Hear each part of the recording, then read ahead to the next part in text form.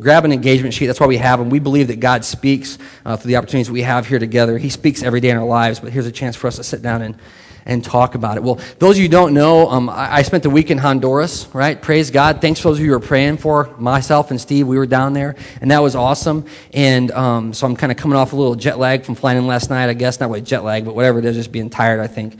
But I wanted to continue this morning this series, and I'm excited about this topic because we've been doing this thing called What If the Church, and asking, what does Jesus think his church should be like? Right? And we do a lot in this church trying to figure that out, Is Jesus like ministering to small children? We think he is. Is Jesus like putting youth in positions of leadership? We think he is, right? Is Jesus' church like calling men to be leaders in their homes? We think that's what he wants. And so a lot of the question we've been asking is, what does Jesus want for his church? What if the church did what Jesus said? And this week we're talking about this idea of fearing God. What if the church feared God? It was interesting. I told you that I was in Honduras. Apparently, and I haven't checked the statistics. I didn't check before I went. I don't do that kind of research. But we were told that the city where we didn't work, we stayed out of it, is the murder capital of Honduras. Right? San Paulo Sula, I think it's called, right? Or San Pedro. San Pedro Sula is the murder capital of Honduras. And you go, okay. And we think there's maybe some anomalies in the statistics there. But then apparently Honduras is the murder capital of the world, which is kind of crazy. So they have more murders per capita than any other place. And so some would say, well, I didn't feel like we were in danger. Did you feel like that? No, I didn't feel that way. Yeah, we want you all to sign up next June to go with us. Woohoo! No, but that's what I wanted to say, Steve, because for some people, the idea of going to a place like Honduras is it's terrifying. They have a fear of that. Christy led a team to Kenya, Africa last year, and there are people who are afraid of that. I went as part of a team to Costa Rica 7 years ago, and two of our four teammates dropped out because they were afraid. They didn't tell me that at the time. They said, I don't know, it's schedule. Years later, they said, I was afraid to leave the country. They still haven't left. Fear is driving their decisions. And so maybe it's not such a crazy thing to think about being afraid, but maybe you go, okay, I'm not feeling called to leave the country. I'm not going to do that, Bill. But my question is this, are there things in your life you live in fear of? And I would wager that there are things like that in your life. Things that you make, your decisions are influenced by what you're afraid, or what you're afraid of. It's the same word, but it sounds different, but what you fear. I'll give you an example. Some of you concern yourselves with what you wear in certain settings, right? The retailers do a great job of saying, it's time to go back to school. You better have some nice clothes when you go back to school. Now, part of that could be that you go, I want to be the coolest dressed kid in school, right? Maybe. I always got dressed off the Sears, closeout rack when I was a kid, But some of it is a fear that you'll be excluded, isn't it? It's not so much about being the best dressed kid. You just want to be the worst dressed kid in school, right? Or maybe it's what you wear to work. Do I look, maybe you ladies, does this look okay? Because you're afraid of what other people think, right? Maybe it's what you choose to wear to church. Not here usually, but there are places where you don't know. We went down there and we worshiped with the Honduras. We said, is this okay what we're wearing? Because we didn't want to, we were afraid what they would think of us if we didn't dress appropriately. Maybe clothing isn't your thing. What if you caught your boss cheating at work? Maybe cheating on his wife. Maybe cheating on the numbers a little bit. Maybe taking something. Maybe a coworker. And you see it, and you go, that's not good. That's not right. But you're afraid to tell them the truth. Fear drives our decision making. And what are we afraid of? Many times that's why the whistleblower law came into effect, because if I tell my boss, I'll get fired, right? I recently had a conversation with somebody who was talking about the organization they work for, and they said, this isn't right, blah, blah, blah. And they said, but please don't tell anybody I said that, because I'll get fired. Don't tell the truth. What are they afraid of? They're afraid of their boss. They're afraid of the organization they work for. Or maybe you have a great idea, or you're really passionate, or God's laid a burden on your heart, and you're like, I would love to see that happen. But you don't want to tell anybody because you're afraid that someone will say, it's stupid. Or if you're like Bill in Honduras, you're afraid there's going to be a chorus of people singing, it can't be done. It can't be done. Tried that before. What drives your decision making in your life? All of us, I'm going to say this, fear someone. All of us fear someone. Many of us fear many. But today, we're going to talk about whom Jesus said we should fear, right? I'm going to ask you to open your Bibles with me, if you would, to the Gospel of Luke, chapter 12. And we're going to work through some scripture here today. We're just going to see what the Lord does with our time together, okay? I'm going to read this to you, and then we'll pray. I'm sorry, I should push that slide. Oh, that's not it. That was it. I'll tell you about that in a minute. But go ahead and turn to chapter 12. Let me go back and explain this. This is kind of funny. This was our youth. We did a dodgeball event with the youth. One great thing about being a pastor or a youth leader or a youth volunteer is you get to go and be part of silly things like dodgeball. And we had this eye black stuff. You know, Tim Tebow, was that the guy that put the verses under, and some football players do that stuff? So we thought it'd be funny. So I put Luke 12:4 under my eye, and I put 1 John something on the other side. You'll see why in a moment. But that was me playing dodgeball. All right, here we go. Well, let's read Luke 4 real quick, and then we'll jump back around to 1. This is what Luke 12:4 says. I tell you, my friends, do not be afraid of those who can kill the body and do no more. And that was my dodgeball threat to the youth. What's that mean? It means don't be afraid of the person that's going to kill you with a dodgeball. Right? That's scriptural.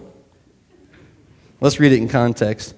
Meanwhile, while a crowd of many thousands had gathered so that they were trampling on each other, Jesus began to speak, listen to it, first to his disciples, saying, be on your guard against the yeast of the Pharisees, which is hypocrisy. There is nothing concealed that will not be disclosed, or hidden that will not be made known. What you have said in the dark will be heard in the daylight, and what you have whispered in the ear in the inner rooms will be proclaimed from rooftops. I tell you, my friends, do not be afraid of those who can kill the body, but after that can do no more. But I will tell you whom you should fear. Fear him who, after killing the body, has the power to throw you into hell. Yes, I tell you, fear him. Are not 5 sparrows sold for 2 pennies? Yet not one of them is forgotten by God. Indeed, the very hairs on your head are all numbered. Don't be afraid. You are worth more than many sparrows.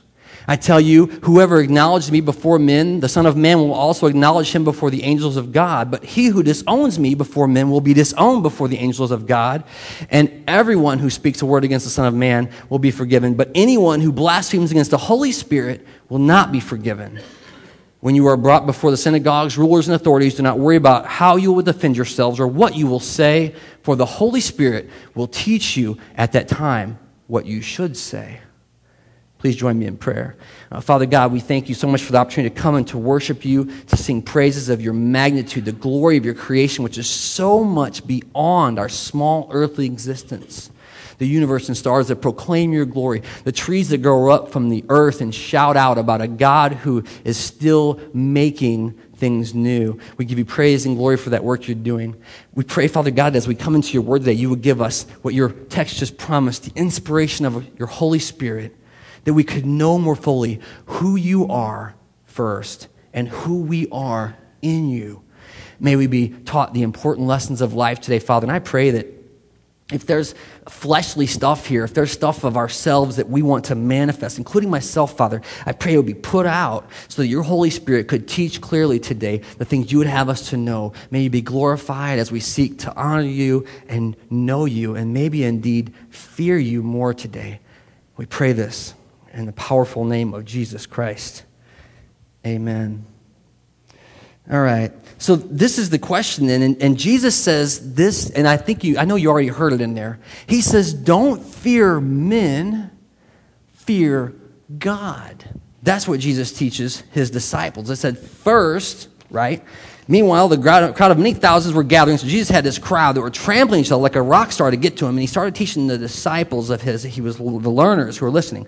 Be on your guard against the yeast of the Pharisees, which is hypocrisy. Hypocrisy here is acting or pretending, right? They acted like they were better than everyone else. Skip down with me to verse 4. I tell you then, my friends, don't be afraid of those who can kill the body and do no more. But I'll show you whom you should fear. Fear him who, after killing the body, has the power to throw you into hell. Yes, fear him. This comes at the heels of Jesus' ministry being challenged by the Pharisees, right? I mean, if you look at the end of chapter 11, it says, when Jesus left there, the Pharisees and the teachers of the law began to oppose him fiercely and to besiege him with questions, waiting to catch him in something that he might say. I mean, they set themselves against Jesus and his ministry. And in this context, he says, don't fear men. The truth is, the religious leaders in Jesus' day had it out for him. And I would think that if Jesus is telling his disciples, don't fear men, right? He actually says the yeast of the Pharisees is hypocrisy. It's pretending to be holy when you're not holy. He's like, don't be afraid of them. I think he's speaking because they were afraid of the religious leaders of the day. They were intimidated by these guys. They're following Jesus. Jesus is healing people. He's talking about a kingdom that is here right now. He's talking about him being the fulfillment of Scripture. He's the promise that God made to us. And yet they are finding themselves afraid of the religious people who don't agree. And he says to his disciples, don't fear them, but fear God. Has anyone ever tried to intimidate you before? Or to make you afraid? To impose themselves on you? You know? I mean, I don't know if you had experience before where you walk into a new environment and someone tries to make you feel uncomfortable. And if you have no context, I would wager if you have no context for your status in that situation, you will shrink back in fear. It will do that. It will modify your behavior. When you fear people, you'll behave differently. And Jesus says, you should not fear men. But right on the heels of it, he said, but you shouldn't be without fear. You ought to fear God. Everyone ought to fear God. Like, I'm talking the whole planet ought to fear God, right? You think you're worried about what your friends think of what you wear? What does God think about what you wear? You know what I'm saying? Like, there's a bigger thing happening here in your life. You think you're afraid of what your boss will think if you tell the truth, what's going on? What will God think if you don't? You think someone's going to not love you anymore if you tell them the truth?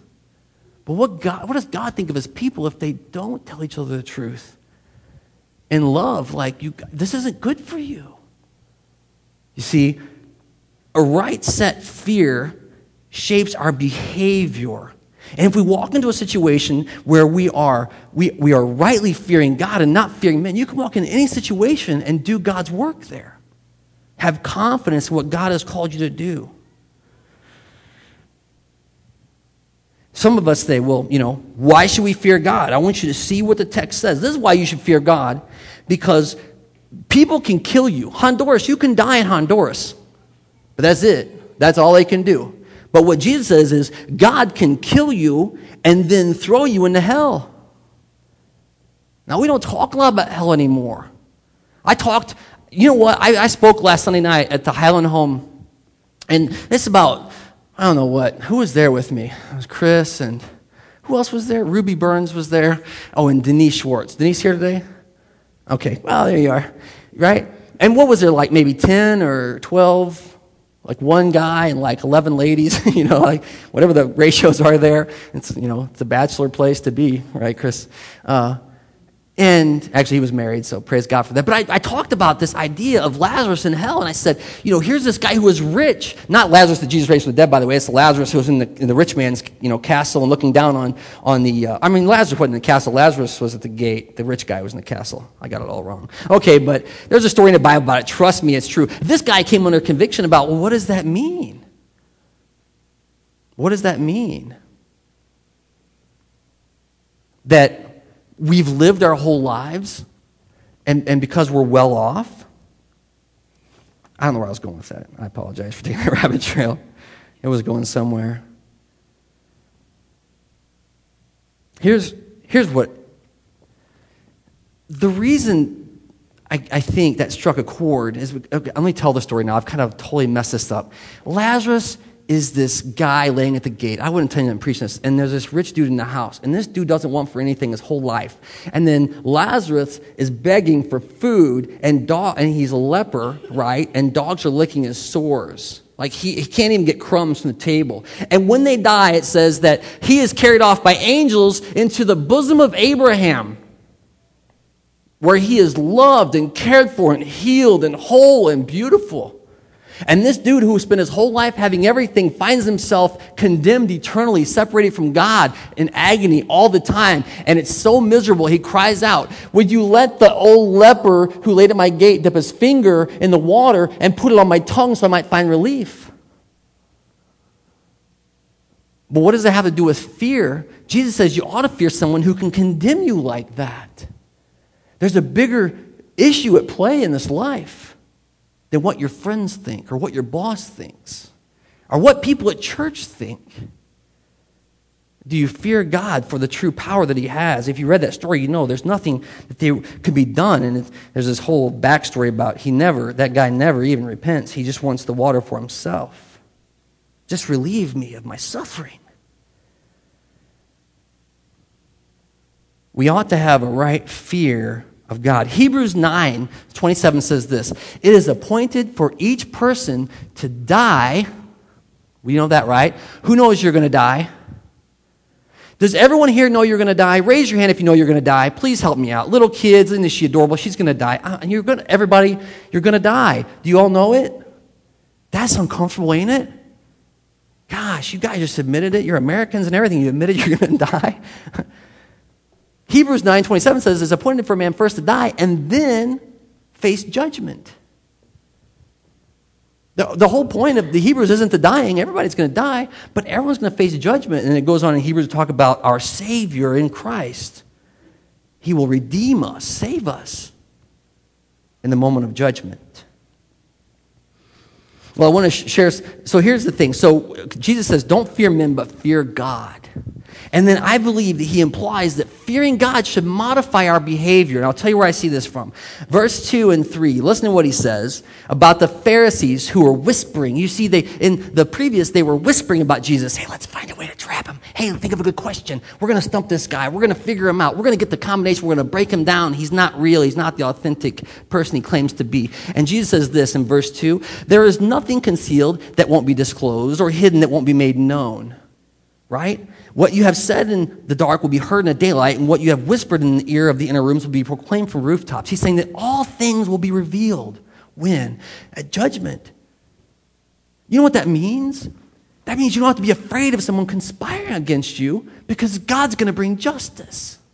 But that also means that the things that you and I whisper in chambers secretly will be revealed in the daylight before God. Right? He's talking to his disciples, and he says, don't worry, because everything that's been said quietly, we proclaimed, rightly judged before the King Almighty and his throne. It's an amazing text. Look at where else it happens. It's in verses 8 and 9. Jesus says this: "I tell you that whoever acknowledges me before men, the Son of Man will acknowledge him before the angels of God. But he who disowns me before men will be disowned by the angels of God." He says, your fear of God will be made manifest. It's going to matter. Were you afraid to talk about what you believe about God? And I'm telling you, as someone who is repeatedly disobedient to this, God says, hey, he whispers, hey, go and talk to that person. And you go, I don't know, it's going to be weird. And then you're disobedient, you don't do it. That's how much of my life is. And later I think about it in this context, and it's like, I'm not afraid of God, I'm afraid of that person. What are they going to think of me? It's going to be weird. God's saying, who do you fear, Bill? Who are you afraid of? Maybe that's not like that for you, but that's how that works for me. Proverbs writes twice, but I love the way it says it in 9:10. The fear of Yahweh, the Lord, the Creator God, is the beginning of wisdom. In the first chapter, it says it's the beginning of knowledge. So the beginning of knowledge and wisdom is fearing God. It's like the root that we built everything on is the fear of God. We ought to fear God. Now, I'm going to bust you some stuff quickly here. I want you to see this because, so you go, okay, if you've been in church world a while, you go, but we're saved. You know what I mean? We're redeemed in Jesus' name, and we are. We're reborn. We're regenerated. We have the Holy Spirit living in us, and you do. But I want you to notice something, that everything leading up to this conversation about whom you should fear comes on the heels of him rebuking religious people and Bible experts. Do you believe that's true? He came into the world to save sinners and rebuke religious people and Bible scholars and demons. That's who I see Jesus rebuke. He rebukes his disciples a time or two also when they're off the path, right? Look back with me. Stay where you're at, but look back with me. Chapter 11, verse 37. I want you to see what Jesus says. It says this. When Jesus had finished speaking, a Pharisee invited him to eat with him. So he went and reclined at the table. I love this. This guy, a religious leader, says, hey, Jesus, you got some good stuff going. Come to my house and eat. This is an honor for Jesus to be invited into the Pharisee's house, the religious leader's house. But the Pharisee, noting that he didn't wash his hands first, was surprised. This is what Jesus said. Now, you Pharisees clean the outside of the cup, but inside you're full of greed and wickedness, right? You foolish people. Did not the one who made the outside make the inside also? Look at what it says in verse 42. Woe to you, Pharisees, because you give a tenth of your mint, your rue, and all kinds of herbs, but you neglect justice and the love of God. You know what he's saying there? Woe to you, religious people, because you're generous, but you don't really care about justice or the love of God in the world. It's like this legalistic thing. I'm giving more than everyone else. I'm not just giving 10% of one thing. I'm giving 10% of everything. That's what a tithe is. But you ultimately don't care in your heart what's going on. You should have practiced the latter without the former, undone. 43. Woe to you, Pharisees. I mean, if Jesus is saying woe to you, you got to pay attention. He's like, it's sad for you. It's sad for you, religious people, because you love the most important seats in the synagogue and the marketplaces. They're full of pride. In the house of God. Like, they love, and I mean, we feel that, right? You want to be honored. Verse 44, so you were prideful, religious people. Woe to you because you are like unmarked graves which people walk over and don't even know it. That sounds a lot like verses 8 and 9. If you don't mention me in front of others, I'm going to not mention you in front of the angels of God. He says, woe to you, religious people, because people walk by you every day, and it's, you know what an unmarked grave is, right? It's just like a hole in the ground, you know? There's nothing there. And he says, people pass by you, and it makes no difference in the world. No difference. You're like an unmarked grave. People pass right by. Woe to you, religious people, when you do that in your lives. I love this, what happens in verse 45. So one of the experts in the law, those are the Bible scholars, answered, Teacher, when you say these things, you insult us also. I want you to see what happens here. So they're at the table, they're hanging out. Jesus is there, some Pharisees and some religious people, and probably his disciples are hanging out also. And this half of the table sees him rebuking that half of the table, and they go, hey, Jesus, take it easy, because you're talking bad about them. And it kind of insults us too, because we're buddies. You know what Jesus does? He takes his truth cannon, he just goes, let me tell you about that. You talk to Jesus about how he talks about other people, he'll start talking to you about how you are. You know? You say, oh Lord, go easy on these people. And he turns his Holy Spirit towards your heart. Listen to me, you Bible experts, and you experts in the law. Woe to you, because you load people down with the burden they can't carry, but you won't lift a finger to help them out. You know what I tell you ought to do? You know what the Bible says you should do? And they just walk away. I ain't going to help you do it. I ain't going to show you how I failed to do it. but you better do it. And then you just go and you have all your darkness inside, your sin, hiding out. And people go, man, that guy's holy. And they're broken under the weight of the expectations. Look at what he says in 47. Woe to you, Bible experts, because you build tombs for the prophets, and it was your forefathers who killed them. Now, this one's a little more complicated to get underneath of, but I think it's you deny your sinfulness. You know? It's people who look at the cross of Christ and go, oh, those Jews killed Jesus. Oh, those Romans killed Jesus. Oh, the kings killed Jesus. But they never say, oh, I killed Jesus. They don't acknowledge it. And then we make big cathedrals for the saints. And we think that makes us holy.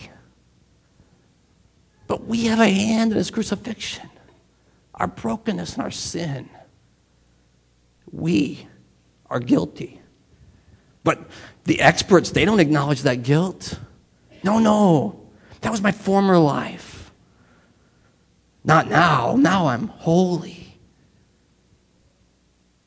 Look what he says in 50. Therefore, this generation will be held responsible for the blood of all the prophets. Whew. I bet these guys wish they wouldn't ask him nothing. Keep your mouth shut when Jesus is handing out rebukes. That's what I'm talking about. Last one, 52. Woe to you, experts in the law, because you have taken away the key to knowledge. You have not come in yourself, and you have hindered others from entering in. Not only are you not inviting people into the kingdom of God, you're standing in the doorway and you're blocking the entrance. You're keeping it shut up.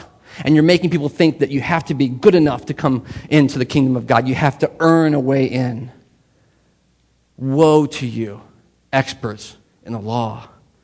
Jesus comes to rebuke religious people. He comes to rebuke Bible scholars. And he comes to rebuke demons. All, listen to me, church, who are working against his intent in this world. Woe to us if we become those people. How did this all start? He said, you don't be like them. You don't be like them.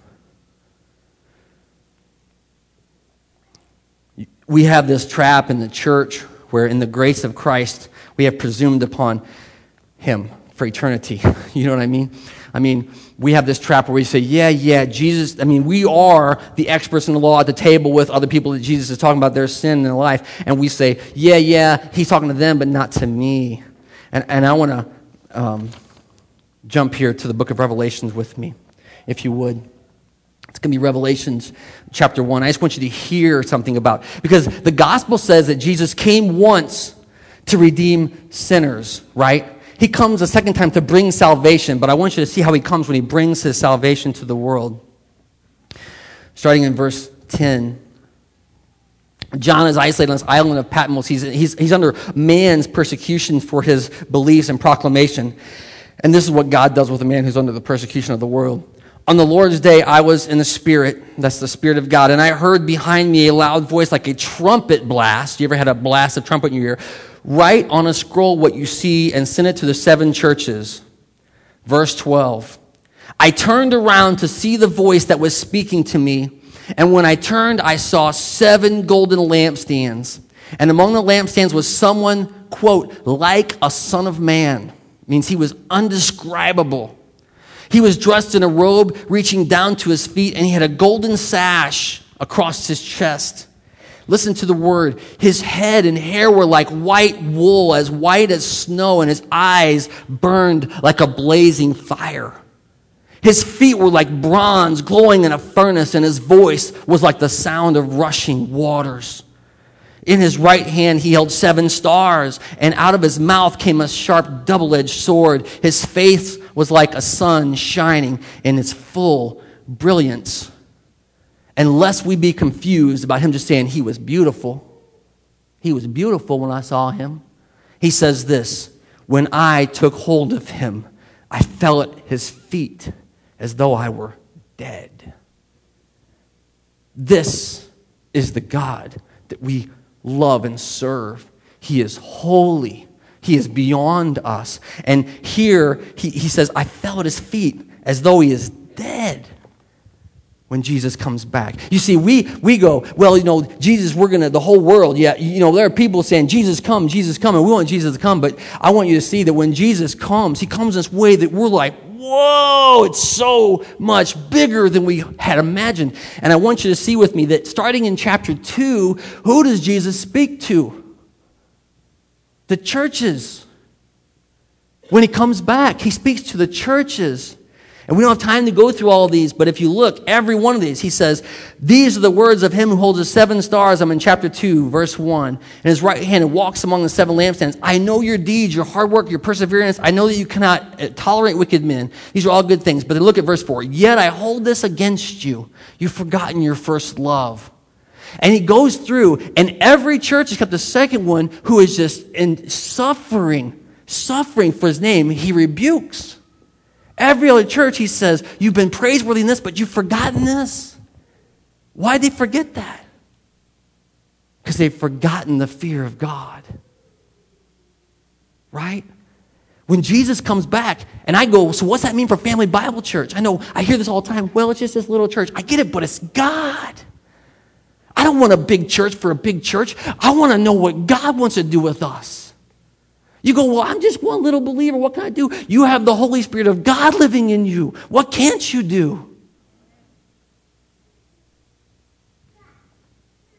We make so little of God and so much of the world. I can't go there or do that. Turn with me, one more.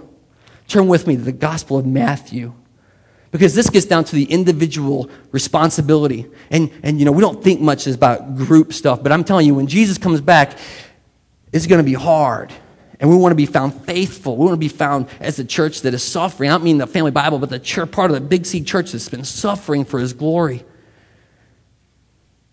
This comes in the middle of 3 teachings, and Jesus is teaching about the kingdom of God. You can look it up. It's back in 23 and 24 where the questions come from, the beginning of 24. But they're asking, what's the kingdom of God going to be like, and when's it going to come? And he says 3 parables he teaches. The parable of 10 virgins is in the first part of 25, and that's where he basically says, you got to be ready all the time, keeping your lamp filled with oil. And then he says, I've given all of you something, you should be using it. And then the third is a separation of sheep and goats. That means that there are going to be people who God's going to say, well done, good and faithful servant, come into my kingdom. There are going to be people who's going to say, I never knew you, go to hell. Oh, did you just say that again? Yeah, because that's what Jesus said. He's going to cast people into a place where the eternal punishment. That don't seem fair, but it's the gospel. But look in the middle, because the middle is where we're at right now. Because you go, oh, it's not fair to who? You're getting a chance. Listen to what the word says. Again, the kingdom of heaven will be like a man going on a journey who called his servants, entrusting his property to them. And to one he gave 5, and another he gave 2, and another he gave 1, each according to what he could do. You see, he didn't give them stuff they couldn't use. He gave them all they could use, everything they needed to do what they needed to do, according to their ability. That's what the word says there. Then he went away on his journey. Praise God that Jesus is on his journey. The man who had received the 5 talents went at once and put the money to work, and he gained 5 more. And the one who had 2 went and put it to work, and he gained 2 more. But the one who received 1 went off, dug a hole in the ground, there it is again, and hid it. Hid his talent, hid his gift from God. After a long time, the master of those servants returned and settled accounts with them. And the one who received 5 said, here's 5 more. And the master said in verse 21, well done, good and faithful servant. You've been faithful with a few things, only 5. I will put you in charge of many things. Come and share my happiness. The man with 2 talents came and said, well, I have 2. And his father said, well done, good and faithful servant. You've been faithful with a few things, only 2. I will put you in charge of many things. Come and share my happiness. And the last dude, and you probably know this story, who had 1, he said, Master, I knew you were a hard man, harvesting where you had not sown and gathering where you had not scattered seed.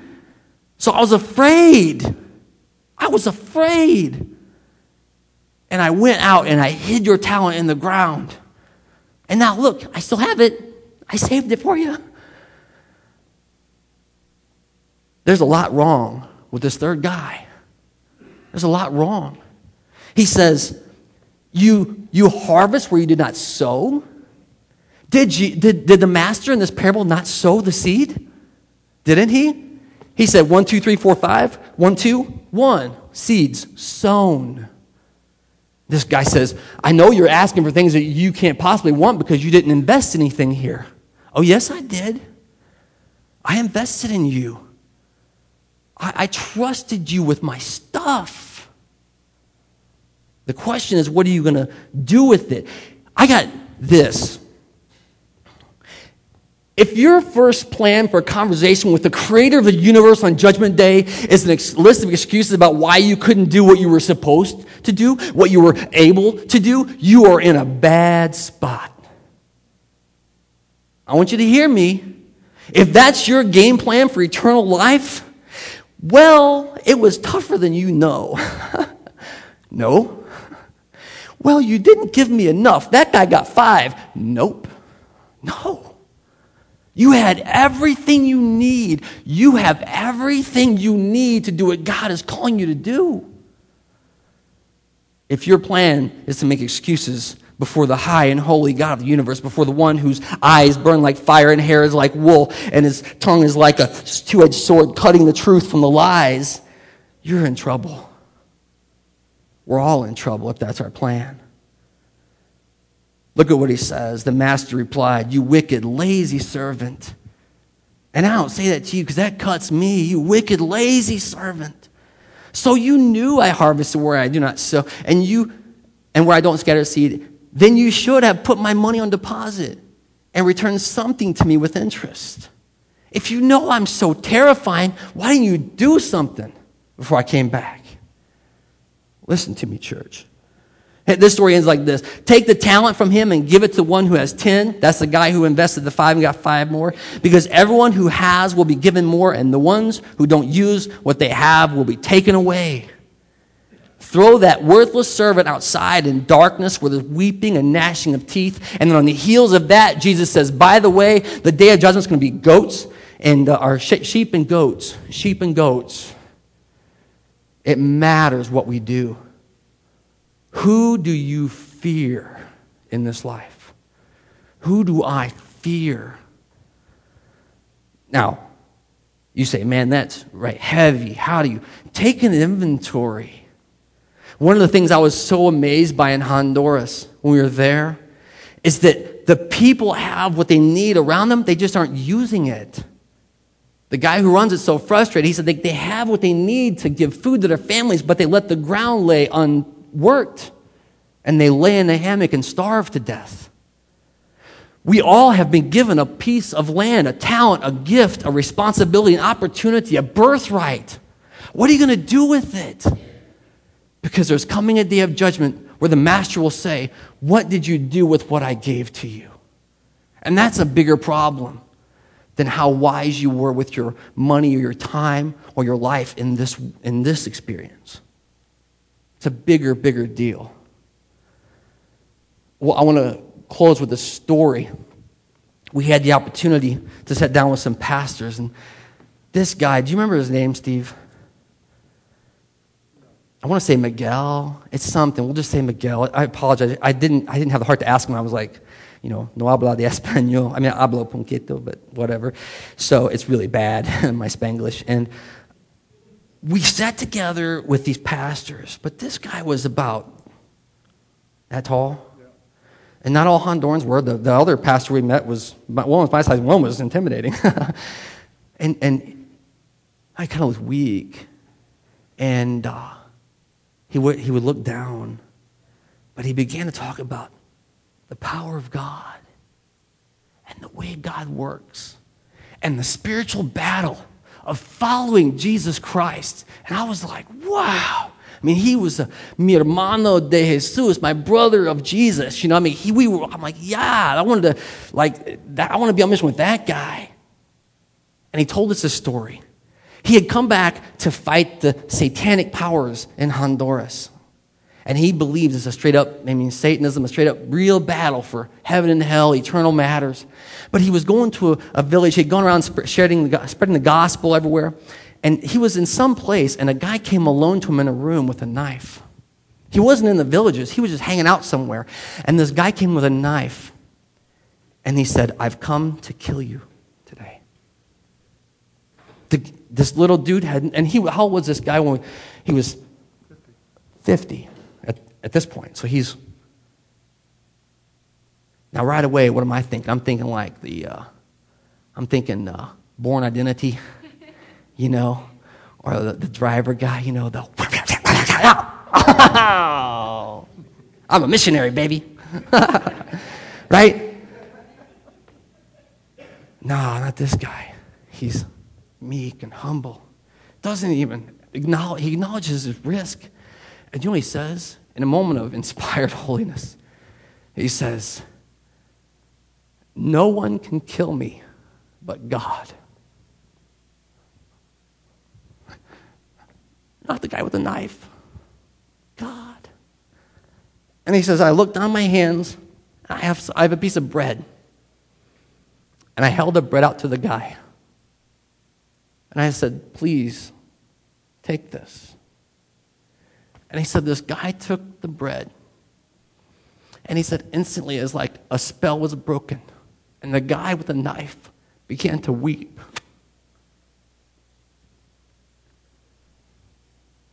What is that? It's God. Who are you afraid of? Who do you fear? It should be God. And that affects all of us, whether we're missionaries in Honduras or we're not even yet convinced that Jesus is the Messiah. You should be asking the question, whom do I have to fear? Pray with me if you would. Father, because we are your people, by the grace of your Son, we give you thanks and praise. And Lord, we acknowledge openly our sinfulness, that we are not worthy of your glory, and yet you have shown us grace, unmerited favor, that you've preserved our life to this day. And we pray that today we would trust you more.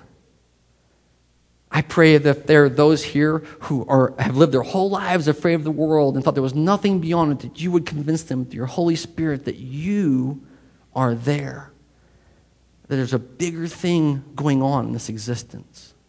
I pray that they would know the grace of Jesus on the cross, who died while we were yet sinners to save us. And then I pray, no matter if that person today says, Lord, yes, come into my heart. I want to know you more. Or if we prayed that prayer 40, 50, 60 years ago, I pray that you would renew in us an awe and understanding of the magnitude of who you are and what you've invested in us. We want, Father, to be the faithful servant. We want to not fear the world, but fear your holy name. May you do that work through your church, and may each of us hold ourselves accountable before you. Give you praise and glory for the chance to do this, to worship, to learn, to hear your word taught, proclaimed. We pray it in Jesus' name. Amen.